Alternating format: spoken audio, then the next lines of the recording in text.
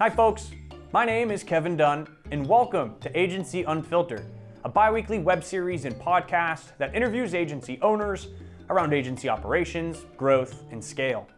Nobody knows how to scale agencies better than those that are already doing it, and they're happy to share an unfiltered look into what has worked and what hasn't. Joining us today is John Kelleher and Lucy Seymour, directors of ESM Inbound, a London-based agency. Using the adage, how you sell is why you win, ESM Inbound made a move to productize their agency services. Clients can buy individual services and products a la carte with no retainer commitments and frictionless cancellation. Learn more about their decision to make this pivot, their early successes, and their lessons learned in this episode of Agency Unfiltered.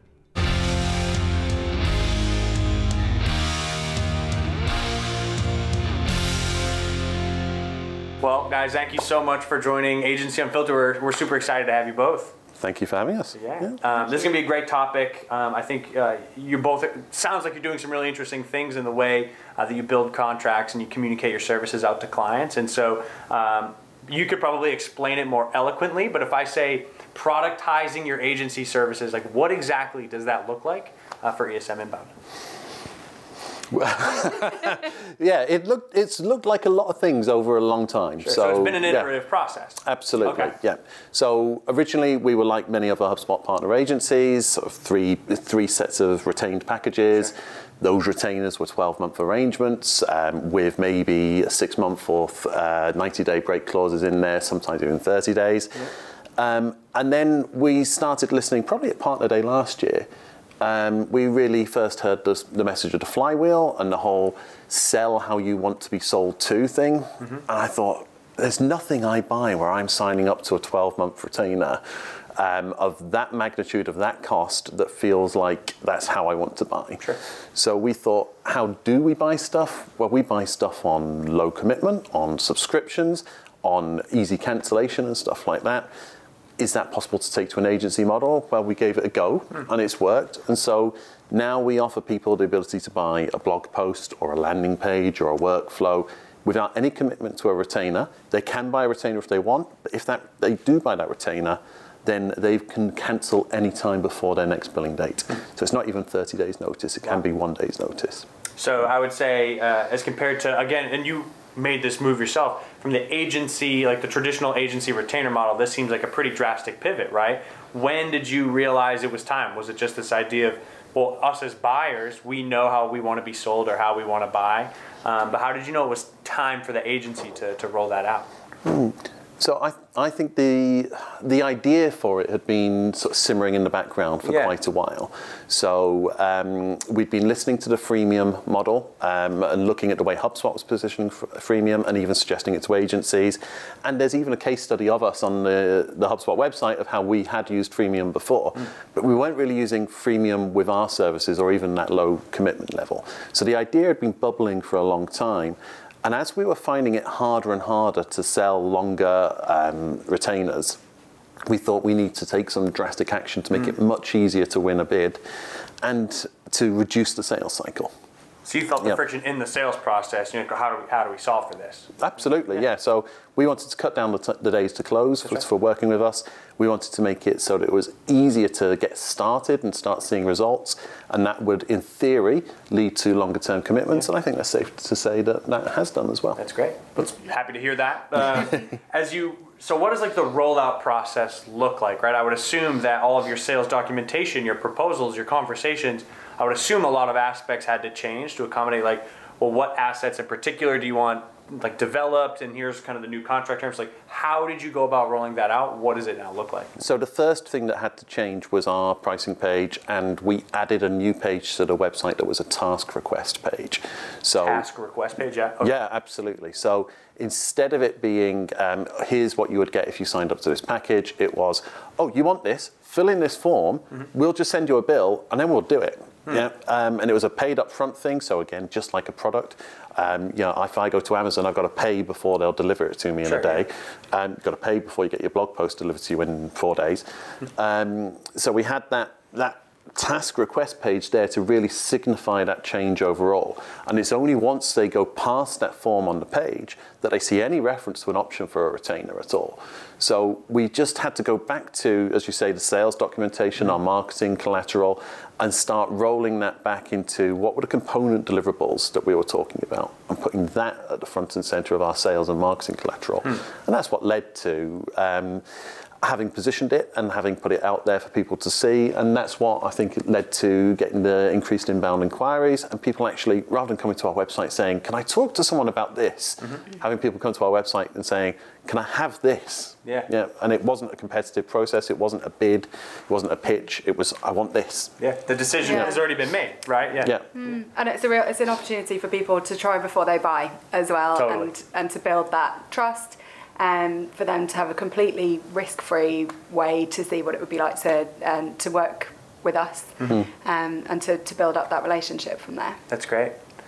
Do you know like the percentage of folks that came from a task inquiry that have moved on to a full retainer? How does that feel in comparison to what your traditional or old retainer business was like? Like how does that compare? So I think the volume comparison there isn't a comparison. So we had so few retainers coming in. We had enough to keep an agency going and to build an agency, but we didn't have enough coming in that can compare to the number of tasks that come in. So the volume would make a percentage comparison very different, but in terms of people who come in and request something and then go on to request something else, I'd say that that's more common than not. So people very rarely come and say, oh, I want you to design these templates for me, and then say, oh, I don't want anything else from you ever again. We've made it easy for them to work with us, so they come back again later. Gotcha. So the volume of task inquiries coming in drastically outweighs the total amount of retainers you have, but what you're also saying is that the majority of these inquiries, they go well enough where they continue to request additional work or services. Yeah. It definitely leads to recurring business, not necessarily a retainer, but definitely recurring revenue. Yeah. What did it change from like a revenue forecasting perspective, right? I would assume there's just a little like layers of uncertainty that you didn't have. Like how did you manage that, or how do you accommodate that? Who wants to take that one? Yeah. That sounds like an interesting business idea. We should probably have thought of that. Yeah. Do you want to take that or me? Oh, I think let's leave that to the sales guy to take that one. Our predictable revenue is still based on retainers by and large. Sure. But we do know what we expect as a minimum in from task-based or project-based work. So we work on the assumption that it's that worst case scenario of X many tasks worth X amount. And we work from there, and we build the infrastructure of the agency around that minimum worst case scenario. Oh, gotcha. And then typically we will exceed that. So yes, we're not so good at accurately identifying how much we've got coming in, but we are good at saying we can expect this much to come in. Sure. And I don't think we've actually missed that minimum number ever. No, our forecasting's been pretty spot on. That's great. Yeah. So there's like going back to timing, right? You knew like, okay, you have the retainer business that supports the kind of the foundation of the agency. Knowing that that's in place, we have the ability to know that there's a layer of uncertainty, but it sounds like, again, you're meeting and exceeding sales goals as they come in. And to your point too, the task inquiry form continues to, it sounds like it grows, and it's a lever for repeat business. Yeah. That's great. And it's fair to say as well, I think those retainers that we had before we moved into this model have come to a close in terms of the original contract. We haven't sold them onto the same contract that they had in the first place. We've moved them onto these 30-day retainers where they can cancel up to any day up to the next one, and they've loved that. And I think by and large, the values of those retainers have actually increased because people know that if they need to, next month they can cut that down to 0 or to half or whatever it might be. So you've actually seen it help the revenue coming in from those retainers by moving or like transitioning them to the new cancellation policy, the new... Yeah, absolutely. Our retained business is now worth more than it was before we did this model. Obviously, this whole idea is behind, like, we want to sell the way consumers want to buy. So what has the feedback been from the clients, like anecdotal or otherwise? How have they communicated, or how do they define working with you guys now into this new model? I think they're a lot happier with how open the relationship is. And there's definitely a lot more trust Coming back again to this idea of, you can cancel any time, it's absolutely fine, we're not looking you in, we have nothing to hide. And that's really driven our processes as well with customers. So the turnaround times for a task are as predictable as they can possibly be. If we say that we're going to deliver something in a certain amount of time, it is, because our processes usually back up the usually 100% of the time. A million percent of the time. Meanwhile, what's going on back in London? From that perspective, like delivery and process, I would assume that there's a huge time tracking element here. So like walk me through how much time tracking, where do you need to be from a time tracking perspective to feel confident rolling out this sort of like new productized model? Yeah, so we, over the course of about 2 years, would you say, 2.5 years, we religiously toggled every single task that we did, whether that was something that we were doing for ourselves, for our own marketing internally, or for customers, and kind of found that average time for each deliverable, and we then used that to figure out our pricing from there, plus our turnaround times. So typically, if say a blog post is 1 point's worth of work, that would be 4 times the number of points that we can realistically expect to turn that around for the customer. And then behind the scenes, we have all of the processes that are in place to support that. So we have a really tight QA process, which means, and ideally, and 9 times out of 10, I would say, that we keep revisions to an absolute minimum. We include a certain amount of revisions, of course, and again, that goes back to the trust factor. Yeah. So you communicate a cap on revisions? Yeah. So a minimum. A maximum of 2 revisions in total. No need to set minimums. Minimum. We love revisions. Please give us more. But so it's what communicating whatever the contractor bill or proposal, but what a cap of 2, you said? Yeah, cap of 2. But ideally, I mean, we don't even start on a piece of content, for example, until we've had a conversation about it, which scopes out very clearly exactly what that piece of content is designed to do, what the CTA will be, how it fits into that customer's wider strategy, and what they don't want to include. Every single detail is covered off in that conversation. We then go away and write a plan, and we then complete our research and make sure that we've kind of covered every single possible base, and it's only at that point that we will ask whether the customer approves the plan or not, and if it's a thumbs up, great, we go and create the content. If not, then we have to have another conversation. So the time frame for delivery, so for example, you said it's always the 4 times the points, so blog post is 1 or whatever it is, and it's going to be 4 days from there, but you don't start counting, the clock doesn't start ticking until you've gotten the sign off on that plan. Exactly. Research has been conducted, etc. Yeah, exactly. And obviously we have processes in place to complete all of the previous steps as quickly as possible, but there has to be some leeway there, because obviously customers don't have always have an infinite amount of time, and they may not want to be that involved with the process, and that is fine too. And so we can go away and confidently produce a plan that we know they'll be happy with, and they can tick, sign off, and we go from there. So it's really kind of molded to what the customer wants and how involved they want to be. That's great. Obviously, we've mentioned points a couple times. I would assume that some folks watching are probably familiar with points, maybe others aren't. What motivated your decision to incorporate like points-based pricing for the productized assets? So our journey in pricing and packaging has been a very, very long one overall. So when we very first started, we didn't really have any sort of meter on what we were doing. We had different packages that had different deliverables in them, but we didn't actually originally have time tracking or hourly tracking in place. We just did stuff, and we didn't really realize that we were losing all of our money. Yeah, I feel like that's a growing pain many agencies go through. Yeah, exactly. Yeah. We didn't then move over to hourly billing. We moved over to points-based pricing, very much inspired by the PR 2020 model, and that worked pretty well for us for a long while.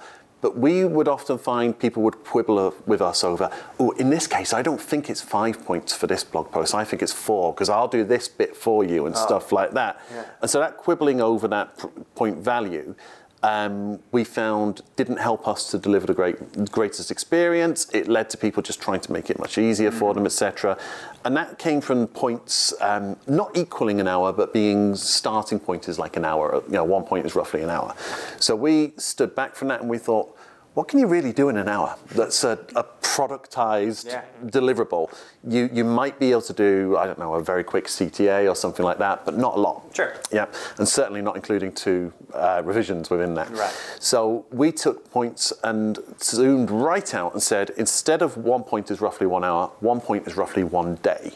Yeah, and that means that you can say, okay, I will do the design of a landing page in 1 point for you. Yeah, and that means that people don't then suddenly go, oh no, actually it's 2 points. No, a point's so clear in its size that it's not that quibbleable, new word. Yeah. And that meant that we now charge in half a point, 1 point, 2 points, or 3 points. Nothing else. Yeah. So everything falls under there. Yeah, and then it rolls up to the delivery timelines as well. Yeah. Exactly. And obviously, if people want something turned around faster, we can get more people on it. But obviously, that's going to double down on the points because there are 2 people. And that's for points for particular assets or products, but I can imagine that an agreement might be worth more points if they want a collection of certain things. Yeah, so we will obviously give preferential pricing on a point if they are signing up to a retainer. Now, they're not going to be hooked into 3 months, 6 months. It'll still be on that up until your next billing date arrangement. But the price per point will reduce if they're purchasing 4, 8, 16 points. So there's incentive to have larger agreements. Yeah, right? Yeah, absolutely. Yeah, of course. So imagine that we've successfully sold somebody on the idea to replicate this sort of like, I'm going to go home and I'm going to build a task inquiry form. I'm going to start to deliver work in this sort of model. Have you encountered any pitfalls, potholes, things that like growing pains in trying to roll this out in which others may potentially be able to learn from? Yeah, I think it's the scope of work factor. So we thought by what we were doing in the first place of productizing and saying, you're getting this blog post, you're getting this workflow, that was really clearly defined, and that kind of was the scope of work. Until you start talking to customers who have completely different definitions of what those words mean.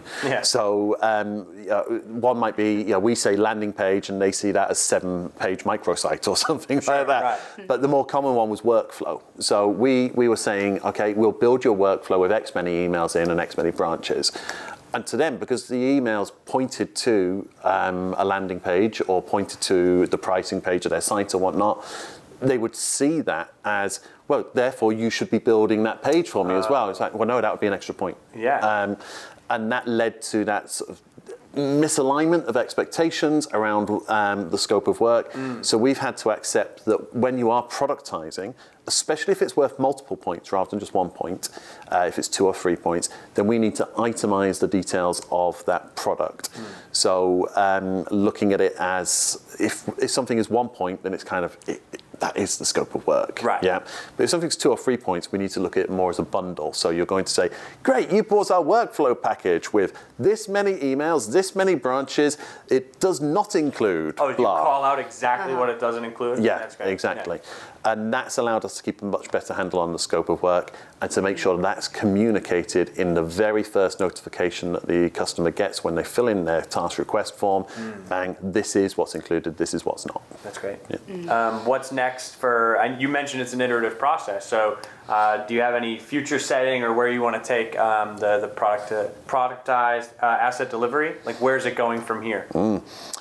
So what we're working on at the moment is that this service is working really, really well at sort of the mid-market and small business level. And we do have corporate multinational companies that are on this sort of service as well, but they do want more time to brainstorm, to just be able to say, I want to be able to pick up the phone and just brainstorm with someone for a while. Strategy element, consulting, exactly. And what we always have looked to include that as sort of, if you're buying 8 points and you can have a monthly strategy call, and we'll plan that out and how you're going to use it, etc. But some of those larger organizations want that custom time. So for the first time ever, we are introducing an hourly billing system that is literally, if you just want blocks of time, then you can buy a block of time from us. We'll work up to that amount of time, just like a traditional hourly arrangement. But then if you want us to do anything, it will be on this task-driven, productized system. Yeah. So we won't charge you hourly for doing a landing page or whatnot. We'll help you strategize on an hourly basis, and then from there, every deliverable will be task-based. Yeah, just go purchase from the task-based list, right? Just from there. That's exactly. Great. That's exciting. I'll be interested to hear how that goes. Yeah, so will we. Final question for you. I ask this to all the guests. What would you say is the weirdest or strangest part of agency life? Gosh. It's tempting to say to customers, but that's not entirely fair.